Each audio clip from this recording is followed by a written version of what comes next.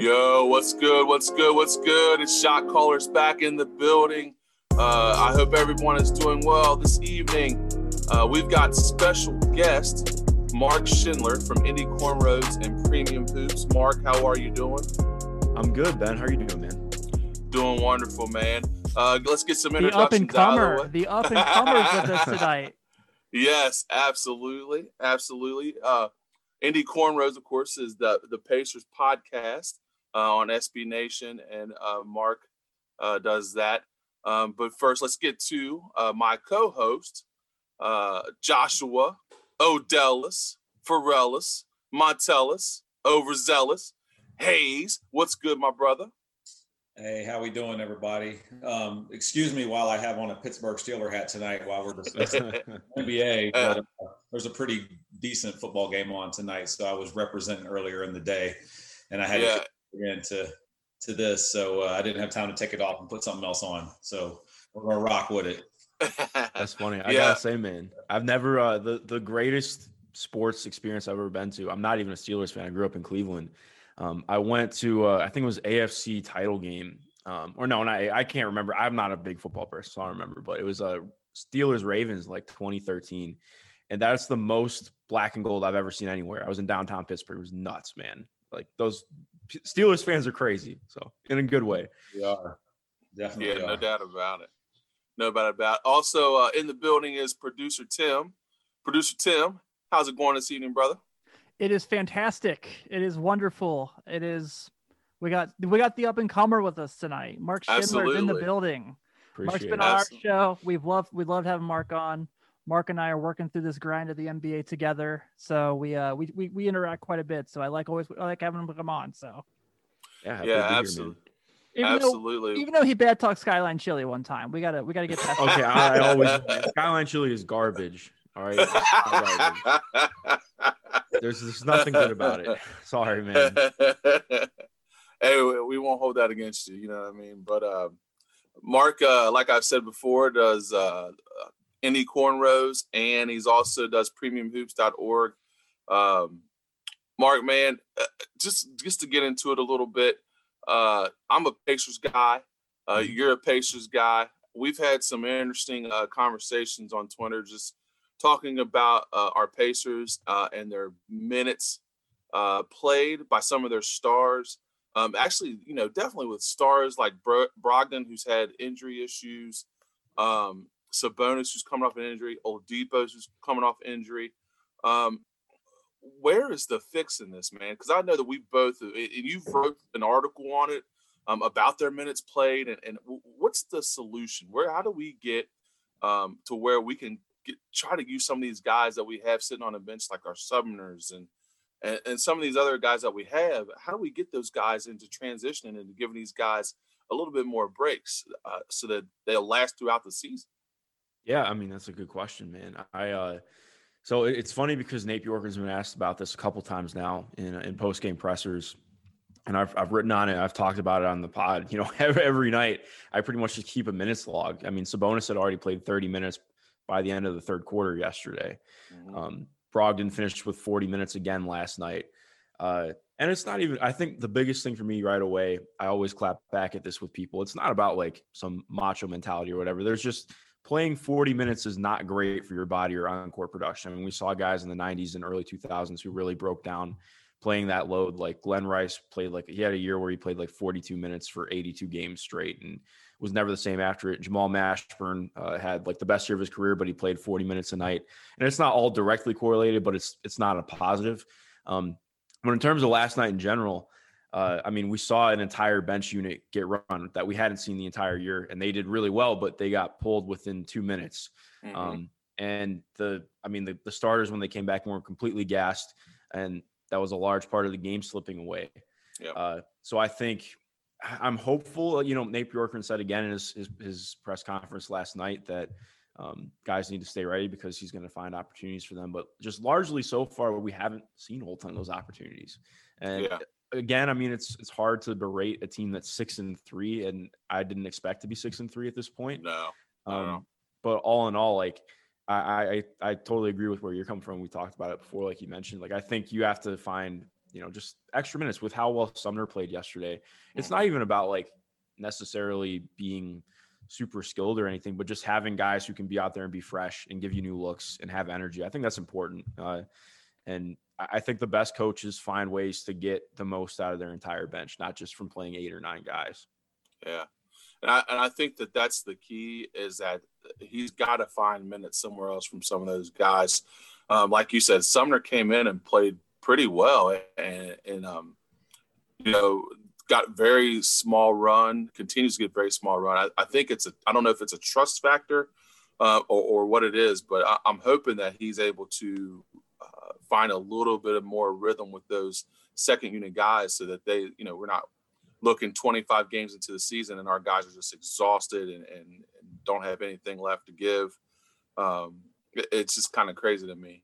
My second question is that I'm looking at the development of Sabonis.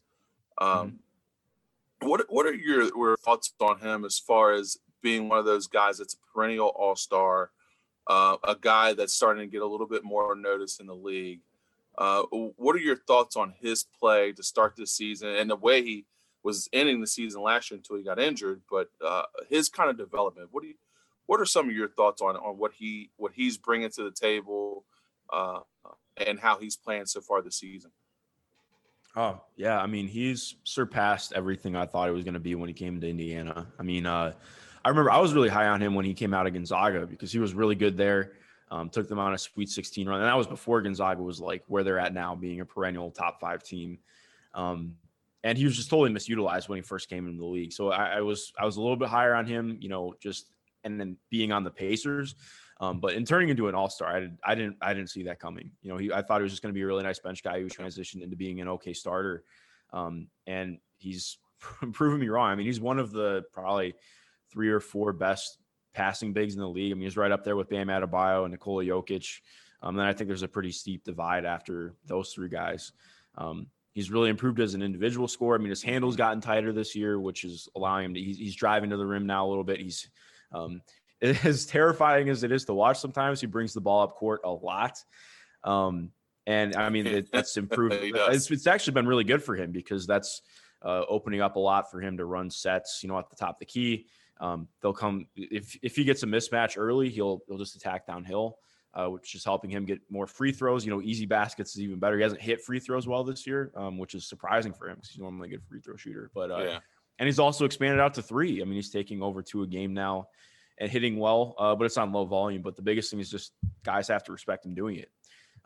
So I think overall to say like with Domas, like I don't know if I can say perennial all-star yet because it's been yesterday was the 9th game, and we this Western Conference road trip. I'm about to like not sleep at all because it's 5 games in 7 days, and the I was going to say every tip off's like 10:30, so it's gonna be a long week. But it'll really, I think we'll have a much better idea of what this team is like after this next week, because especially in talking about the minutes and everything, that cannot happen for a 5-game week. That's just impossible to play minutes like that.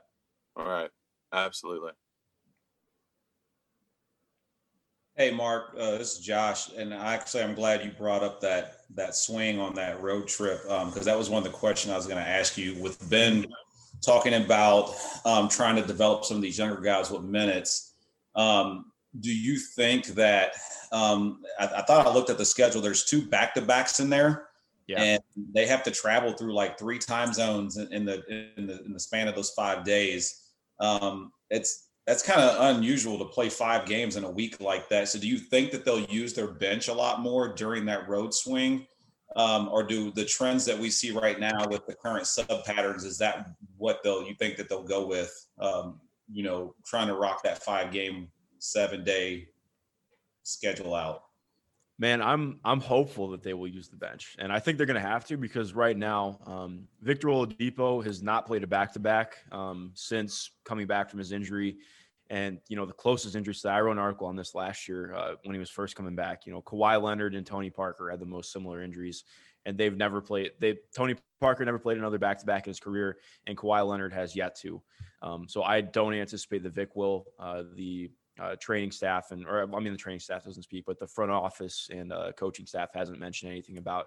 Well, I mean, and asked about it, they've been pretty vague on whether or not that'll happen. So I anticipate that he's not going to play back-to-backs this year. So that opens up even more for minutes, right? I mean, I think the way I envision this team is seeing the guys at the end of the bench just get a lot more run, because you have, 11, 12 guys who maybe they can't all create for themselves, of course, but I think there are ways that they could mix and match with the starting lineup. And just getting more of those guys minutes. Like Keelan Martin, the biggest thing is just, I mean, with TJ Warren out, there is no one who's actually a forward on the roster other than Keelan Martin. Like Doug McDermott is 6'7", but he can't guard anybody who plays the 4 just because he's not a strong guy. And Keelan Martin provides some of that. So he's someone who I look to maybe get some of those minutes. Like you look at Portland has Derek Jones Jr. is going to be a tough guard. Robert Covington, somebody's going to have to guard him as well. Like, I think they're going to have to play a little bit bigger on some of these games, especially against the Clippers too. I mean, Marcus Morris is back for the Clippers. So they're going to run 3 or 4 guys at a time who are 6'7" taller. So it's hard to contend with that when you have a lot of combo guards and bigs on the roster. But ultimately, I can't say for sure, but I think if we see the same kind of rotation play out for these next 5 games, I will be writing an article every day until it changes, because that is just, it's not a good, it would not be ideal for that to be happening. Yeah. Awesome. And then my second question for you is, I don't really feel like 3 out of the 5 teams in the division is a threat to the Pacers. So there's really one team in that division that they're up against, which is the Milwaukee Bucks. After 10 games, Indy holds a slight lead in that division. So I know it's really early to tell right now, but do you think that they are playing well enough, and the way that I've watched Milwaukee play up to this point, that Indianapolis has a chance to compete with them, or I said Indiana has a chance to compete with them to actually take the division from them? It's a good question. I think a lot of it depends on how health holds up for them this year. I think if TJ Warren comes back before the playoffs, Jeremy Lamb, it was reported that he's very soon going to be coming back. Nate Bjorkgren talked about that today. I don't know how soon that's going to be, a week, 2 weeks. I know he was slated to come back mid-January is what they initially said a couple months ago. So it looks like that's going to hold true.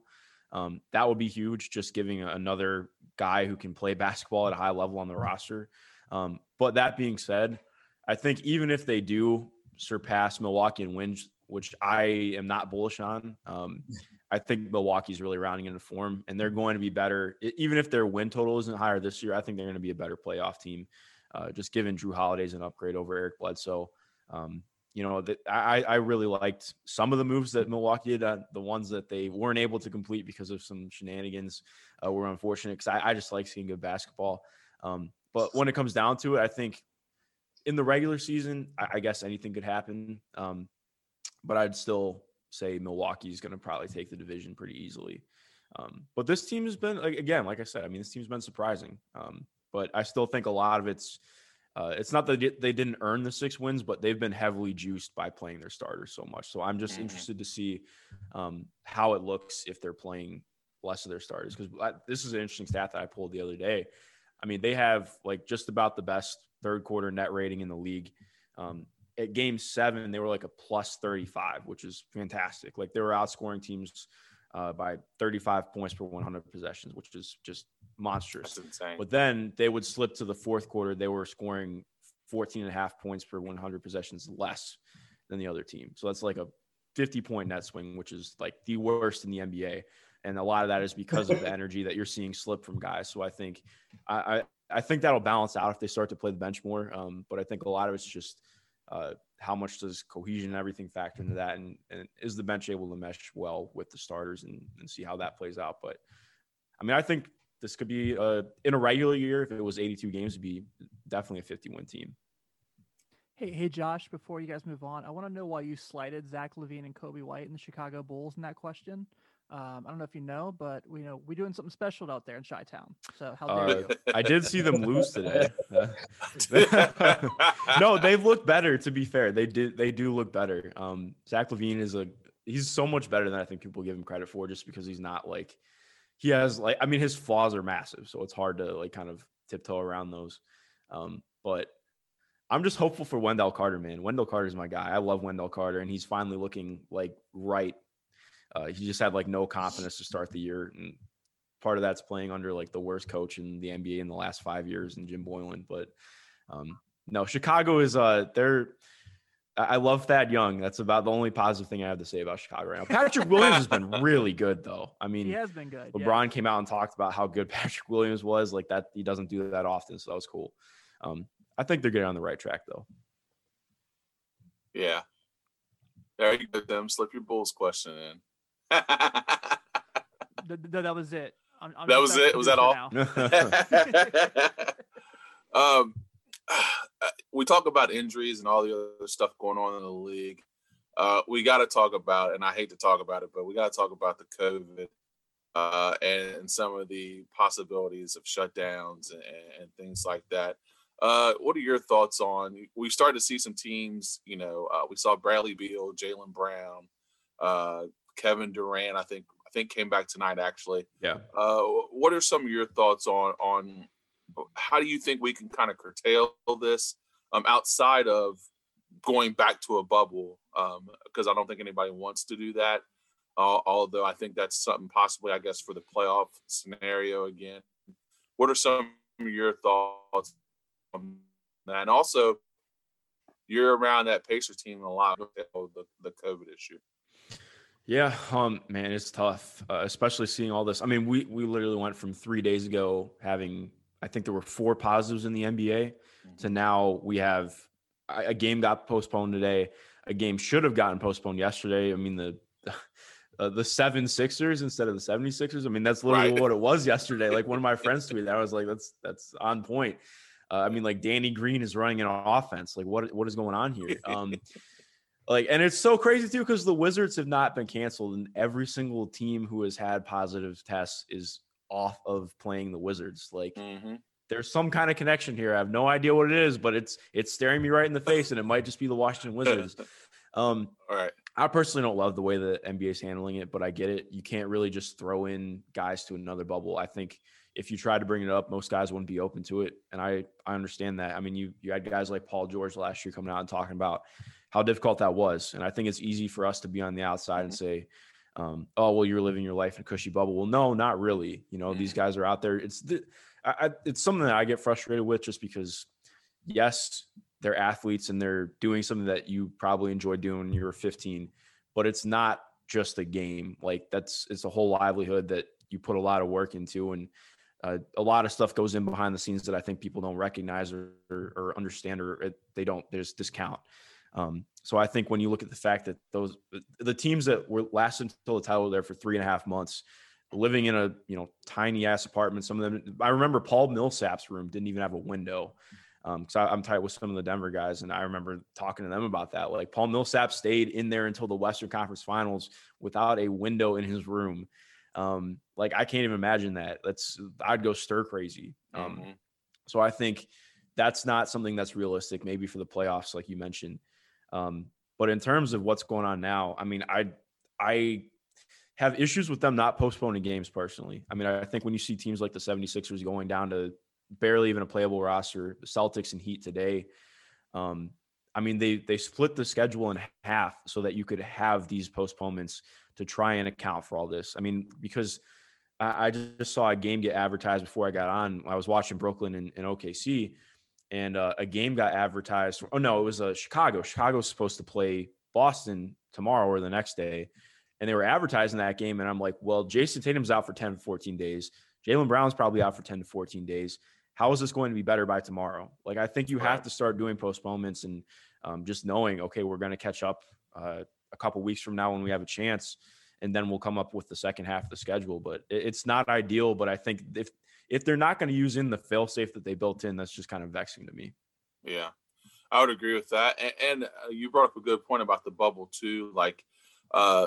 Guys' mental health. I mean, it's so important to pay attention to that stuff on top of, they've got families too. Everybody's like, oh, well, they got money and they got well, that's great. I was like, but they also have kids, they have wives, they have whatever, you know, and like you said, sitting in a room for 90 days with no window. I'm like, that's, you know, you're dealing with the guy's mental health and other things like that. So I would agree with that. The bubble would be difficult to do again, but I also think that they need to use that fail safe and start postponing some of these games.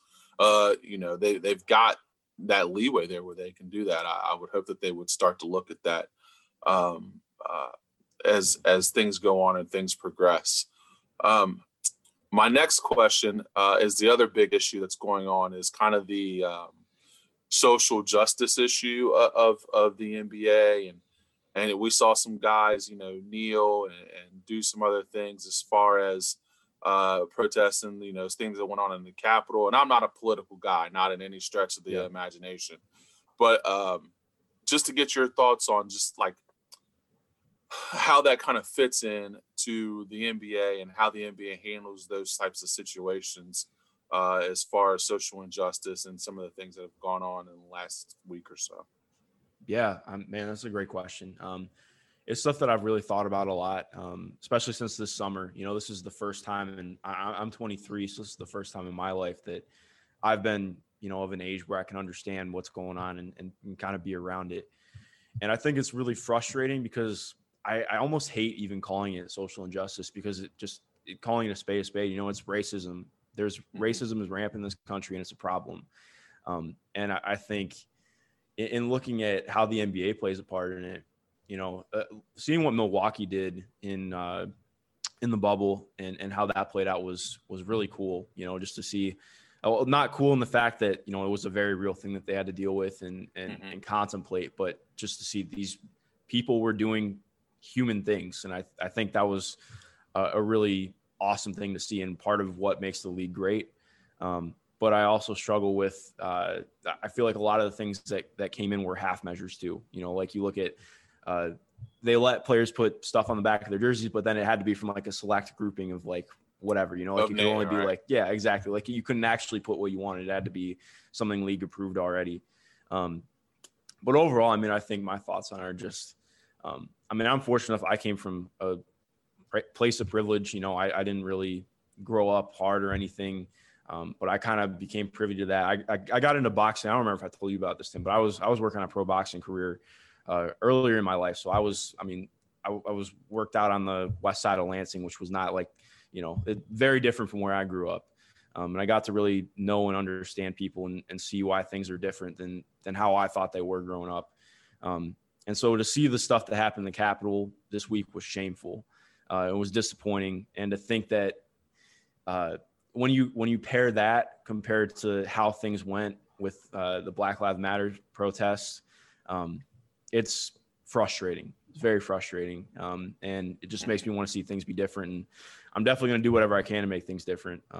But yeah, man, I don't know. It's just so difficult because I don't even know how to talk to people about it sometimes, because if there's somebody on the opposite end, you know, somebody who's supporting people going into the Capitol and rioting. I mean, it was not a protest. Like, it's not a protest. You're storming the fucking Capitol building. I'm sorry to swear on your pod.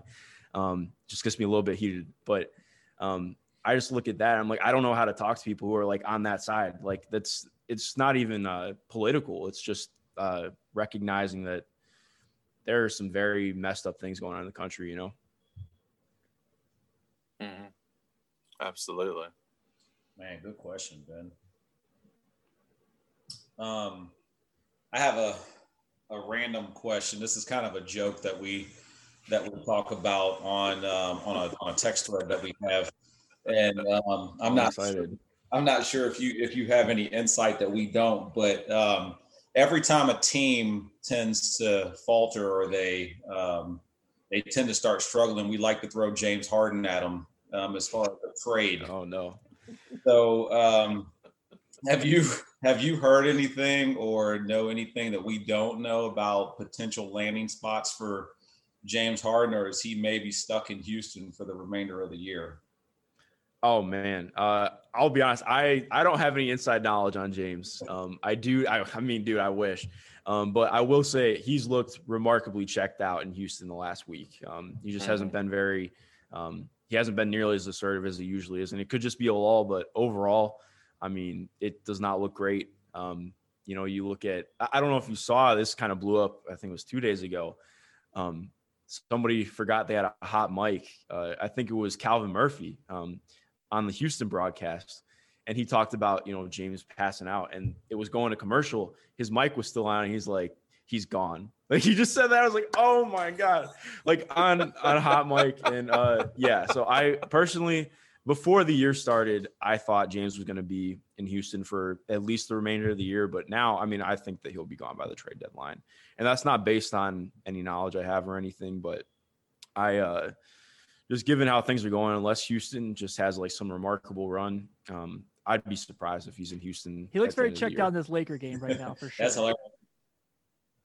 I was going to say, and DeMarcus Cousins, Cousins has already been thrown out of the game. So. That's how we know that. That's how we know Cousins back. He got thrown out of the game tonight. Oh yeah. He's already gone. Oh that's my God. That's the second time he's been tossed. Damn.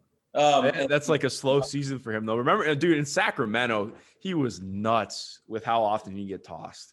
But I mean, I get it. Like, he was on like the worst team in the NBA for 5 straight years, so I'd probably just get tossed every once in a while too. Yeah, just for giggles. You know what I mean? Yeah. My second question is, I was going to go back to the Pacers for a second. I'm just going off of, like, we have a lot of fun sending some text messages back and forth. What is up with Miles Turner's block party so far this season? Yes. He right now, I just filled out an early ballot for an article. One of my friends asked me to do the other day on, where I think guys are at right now. I think in terms of looking at defensive player of the year, it's Joel Embiid and Miles Turner tied for me right now. Miles has been awesome. Part of it is the defensive scheme has changed. It's a lot more aggressive. So they're pressuring the hell out of the ball right now, and it's sending everything to the rim. So right now the Pacers are letting up, I think, the most shots at the rim in the NBA, but they're not falling at a very good rate. And a lot of that is due to Miles and shot alteration and blocking everything, man. He's had I think 2 games of 8+ blocks this season. And he's averaging over 4 right now. I mean, you combine, he's averaging almost 6 steals and blocks together, which is just ridiculous. And sometimes we'll see guys like Hassan Whiteside, who gets blocks, but he's not really as much of a defensive impact as you'd think. But Miles has been the real deal defensively. I think the Pacers would probably be below league average in defense if they didn't have Miles at the back line right now. So a lot of it's just, he's so good at timing. He's not like the most athletic guy in terms of his vertical athleticism. He's ridiculous, incredibly long. I think a lot of it's a testament to how hard he's worked too. He's if anything ever goes wrong in Indiana, he is the first person who gets blamed. He's like how, Chris Bosh was in Miami. That's Miles Turner in Indiana. Just any time that there's a loss, even if he has a good game, he gets blamed for it. And it's definitely unfair. I think it's difficult because he's not like the traditional big man. He is he's almost 7 feet tall, but he's not a good rebounder. He struggles defending the post because he's just not a very strong guy, at least not in his lower body. But what he does in terms of defense in the modern game is tremendous. I mean, we saw against Houston, he was switched out on James Harden a couple times. And he routinely can switch out on wings. He guards really well in space. He's one of the best pick and roll defenders in the NBA. I can't sing his praises enough. And he's an awesome dude. I've only talked to him a few times, but I always, he's a really nice guy. The biggest thing for me with him, though, is offensively, there's been a huge shift. He used to be one of the worst decision makers in the NBA on the offensive end of the floor. And things have really just clicked for him this year. And while his numbers aren't really up or anything, he's taking threes without hesitating. He's passing a little bit better. He's just making quicker reads on the floor. And that is like one of the hardest things to develop in the NBA. So for that, it's been really cool. And I think he's opened up a lot in the offense too. Yeah. Yeah, he's taking leaps and bounds as far as his decision-making offensively. So that's been good to see. Victor Oladipo, there were some rumblings in the offseason. Possibly he wanted to be traded. Then he comes out and says, I'm a Pacer. I want to be here. I love this team. He's looked remarkable this year. He finally looks kind of like healthy. He had that monster dunk. I think it was either last night or 2 nights ago where he went down the middle of the lane and just punched it. I mean, he looked like the old VO. are there still trade rumor talks around him, or is he locked in? As far as I know, he is locked in. I think what kind of got lost in the sauce a little bit with that was all credible reporting. J. Michael, the Indy Star, is like probably the best insider on the team. And he was the one who broke that report. I remember talking to him about that. And he had even more sources that he could have thrown into the story. It's I think part of it is that came out, 2 months after it happened is when that story broke. So it kind of got oddly mixed with, the way that the offseason was going. A lot of the issues with Vic and the team, from what I understood, and the way it was positive was with Nate McMillan, because he's just not. Nate McMillan was a very hands-off guy in the locker room and with the team, and I still think he got kind of an unfair shake in the way that he left Indiana, or was forced out of Indiana, I should say. But just given how disconnected he was with the players on a personal level, that was a huge factor. But I think my point with Vic, though, I think given how the year is going right now, and all the changes that were made, he and Nate Bjorkgren seem to have a really good relationship so far. And Vic was initially reached out right away to Nate, which was huge. I think as far as that, those have died down for right now. At least from anything that I'm hearing on the inside, I haven't heard anything on that. And Vic has been really positive in press conferences. He's definitely been a lot more positive than he was over the summer when I was in on some of the media availability. Yeah, that's cool. I was a little nervous about that. I'm not gonna lie to you. No, it's fair. I mean, I think it's totally. I was like, gosh dang. Well, it's tough too, because I look at it looking at it from his perspective. I think, he didn't handle things great. I'll be honest. Yeah. I think it was weird because I remember I was on the media call with Nate McMillan before the bubble.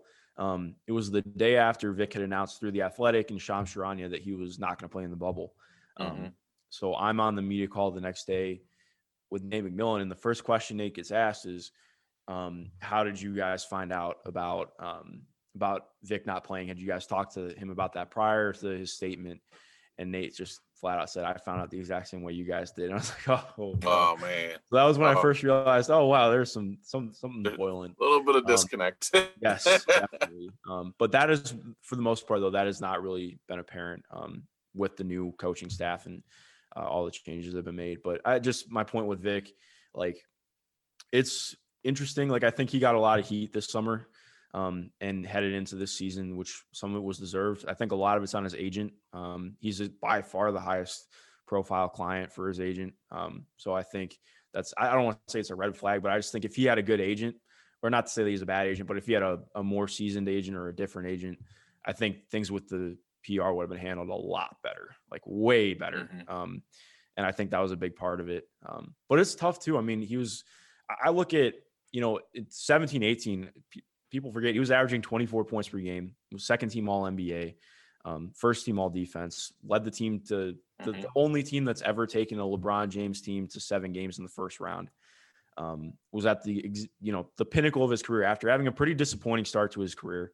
And then he has his injury halfway through the next year, trying to build off of that. And so that's tough. I mean, you look at the reported offer from the Pacers to Victor while he was injured was 4 for $84, which was, the equivalent of what his deal was when he came to Indiana.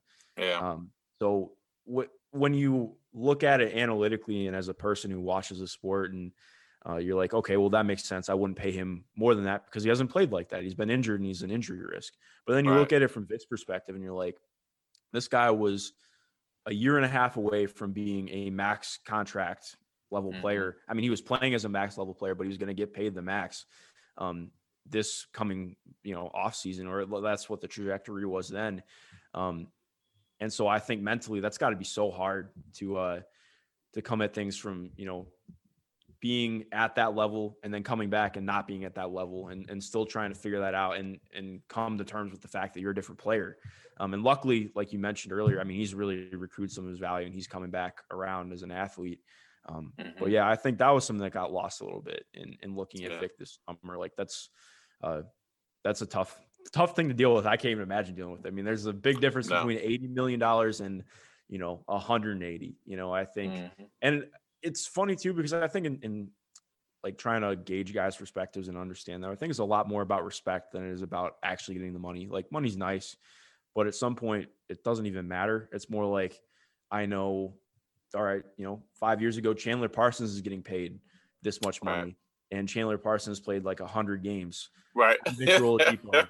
I know that I'm better than Chandler Parsons. Why am I not getting paid more than him? And I think that's something that definitely fuels into contracts a lot more than we realize. Yeah, I would agree with that. Ego probably has a lot to play with that. When guys see other guys getting paid that couldn't lace his shoes, so that had to be difficult. Yeah. So to switch gears a little bit, I got a question for you.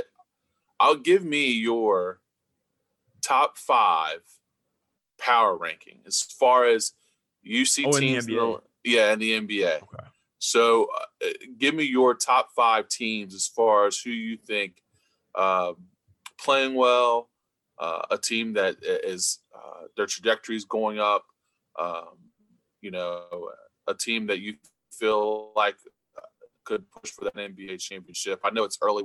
Most teams are 8 to 10 games in. But what are your top 5 teams you think right now? Yeah, so my top 5 teams right now, I think I would have at 1 and 2 probably the Lakers and Clippers. Just because I think the Clippers offensively, I think so subtract the game against Dallas where they were down 50 at halftime, because that was rough. But I think you look at what they can do offensively and defensively when they are clicking is ridiculous. I mean, Serge Ibaka has made them so much better as an offensive group. The way that he's able to stretch the floor, he's not I think he's a better offensive player than a defensive player at this point in his career. He can still do some things on defense that are okay. Like he's a good rim protector, but he's not awesome in space. And, but in terms just offensively, I mean, Paul George has come out and he's been incredible. He's honestly been better than Kawhi Leonard to start the year. Having like the best start to his career that I can remember, other than his 1 year in OKC where he was in the MVP rankings. But I think you just look at Kawhi and Paul George and what they can do. I think they have probably a move to make, in my opinion, because I think their bench has talent, but it's just a funky fit. Like Lou Williams and Luke Kennard are untenable as a defensive backcourt. But they both provide a nice offense. I just think that they have some kind of move to make because they still need more of a primary ball handler, in my opinion. Even if they don't make it, I still think they're in my top 5. The Lakers, I mean, you have to put them there. They have the best record in the league right now. They're about to expand on that tonight. And LeBron James and Anthony Davis, I feel like you don't even have to say any more on that. And I actually like their surrounding pieces even better this year than I did last year. I think their team is just more complete. Barring injuries, I think they're still the best team in the league by a decent notch. I think I would have Milwaukee up there, probably around 3. I know that they've come out the gates a little bit slow, but since starting the year poorly, I think they're 4-1 over the last 5 games. Drew Holiday's just a really good fit there. I really love that they made the trade. I know that people clown the amount of picks that they sent, and I get it. But when it led to them re-signing Giannis, I think it's worth it. I think when you're a contending team, you have to be willing to give up on all that in order to be a contending team and not just be a middling contending team, like actually trying to make changes. We've seen Eric Bledsoe really struggle in the playoffs for 2 straight years, longer than that, but 2 straight years at a contending level. So I think it was time to move on. That makes sense. I like where Milwaukee's at. I think part of me wants to say Philly, but I also have seen Philly the last couple of years. But I think Philly. I think Joel Embiid has looked incredibly engaged and locked in to start the year, which is huge. Ben Simmons is great. I don't care that he doesn't shoot threes. I wish he would shoot threes, but I think we get so caught up in what players don't do, we forget to talk about the great things that they do. And he's fantastic. One of the best defenders in the league. I still think he leaves a lot on the table offensively, but their pieces just make more sense offensively this year. Like Seth Curry's been great.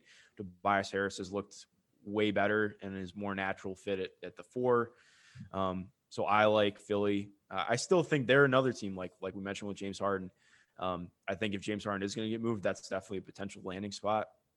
That would be if I'm Philadelphia, as much as I like young players with upside who are already good, like a guy like Ben Simmons, if you can get a top 5 player in basketball, you make the trade regardless. Because I don't think Ben Simmons is ever going to be that kind of player. And more importantly, I don't think he's not close to that right now. And with just considering that Joel Embiid's health is always going to be a question, I think you go in like ASAP and be like, all right, well, we're already trying to win a title, so we may as well go for it. So I'm expanding on these even more than just like saying power rankings. But I think y'all good, man. I think the last team that I would add, because right now I'm not super impressed with Brooklyn. I was a little bit coming out the gates, but they've kind of slumped. Phoenix has been really impressive. I thought Phoenix coming in was going to be like a 5 or 6 seed. Like I really liked the addition of Chris Paul. Obviously, I mean, he's fantastic. I liked adding Jay Crowder. I really I thought they made sense, and I thought they were going to be a playoff contender. But the way that they have played now, they're a title contender in my opinion. They still haven't even figured things out offensively. Like their defense has been really good. I think they're currently ninth in defense and they're fourth in offense. But DeAndre Ayton really hasn't figured his role out on the team yet. He's averaging like a career low in points. Mikal Bridges has been awesome, but their net rating as a starting unit is like I think they're a -5 net rating with the starting unit, which sounds like a negative, because right now it is. They're still a little bit clunky there, but once they figure that out and they really mesh as a starting unit, I mean, their bench units and lineups have been fantastic. So I think Phoenix has again, barring injury, I think they're right up there. So that would probably be my 5: Philly, Milwaukee, Phoenix, and both the LA teams. Nice. I like that. So to piggyback on Ben's question, I know the last few years, we've seen some big time players come in and dominate kind of early. Last year we had Ja Morant and Zion when he was able to play, and Luka's been amazing. You had Ben Simmons and Brogdon come in who all won Rookie of the Year. But is there someone that sticks out to you in the past, let's say, we'll say 3 or 4 years, that's a young guy that probably fully hasn't developed yet that you think can ascend to a top tier talent? Ooh, that's a good question. I mean, if you'd asked me before the bubble, I would have said Jonathan Isaac. Not that he would have been a top 5 guy, but I think if Jonathan Isaac found some of his way offensively, he's already a top 5 defender in basketball when he's healthy. So that was a huge loss for Orlando, and I think he's going to miss the entire year if I remember correctly. Man, hold on, I have to pull up a list because I was not even. This is a really great question. I mean, I think Bam is getting close to that. I personally there were all those mentions about would Miami include Bam Adebayo for James Harden, and that is a player who I would not include for James Harden. I think that he's on track to be a top 10 player in the league because the shot is starting to come along, just more mid-range stuff, but I think he'll eventually expand to 3. He's one of the best defenders in the NBA, and he's just so damn good at what he does. Man, in terms of rookies this year, LaMelo's been impressive. I thought he was going to be good eventually, not this good right away. Man, who else? I mean, Trae Young keeps ascending. Atlanta has actually been a little bit disappointing to start the year, though. Yeah. Man, it's so hard to even think about this one. I mean, Jason Tatum is just about there. He's probably in the MVP rankings already. This year he's been really good.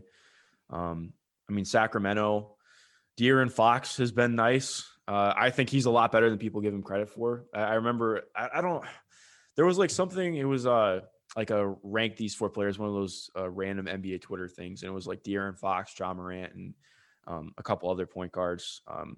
And I mean, Ja Morant's really good. De'Aaron Fox is way better than Ja Morant at this stage already. And I think that it gets lost because he plays in Sacramento right now. And I don't think he's going to be a top 10 guy, but just in terms of being a guy who's a perennial all-star, I think that's going to be De'Aaron Fox soon. And in Cleveland, I do have to be honest. Part of this is because I grew up in Cleveland, so I watched the Cavs a lot, and I like them. Colin Sexton is really good. He's very similarly to Zach LaVine, like we were talking about earlier. He does have holes in his game. He's really not a true point guard, but in terms of a guy who can score the ball and score it well and efficiently, I mean, Colin Sexton's incredible. He had a really good game yesterday. He's just been playing well overall. Love that dude as a player.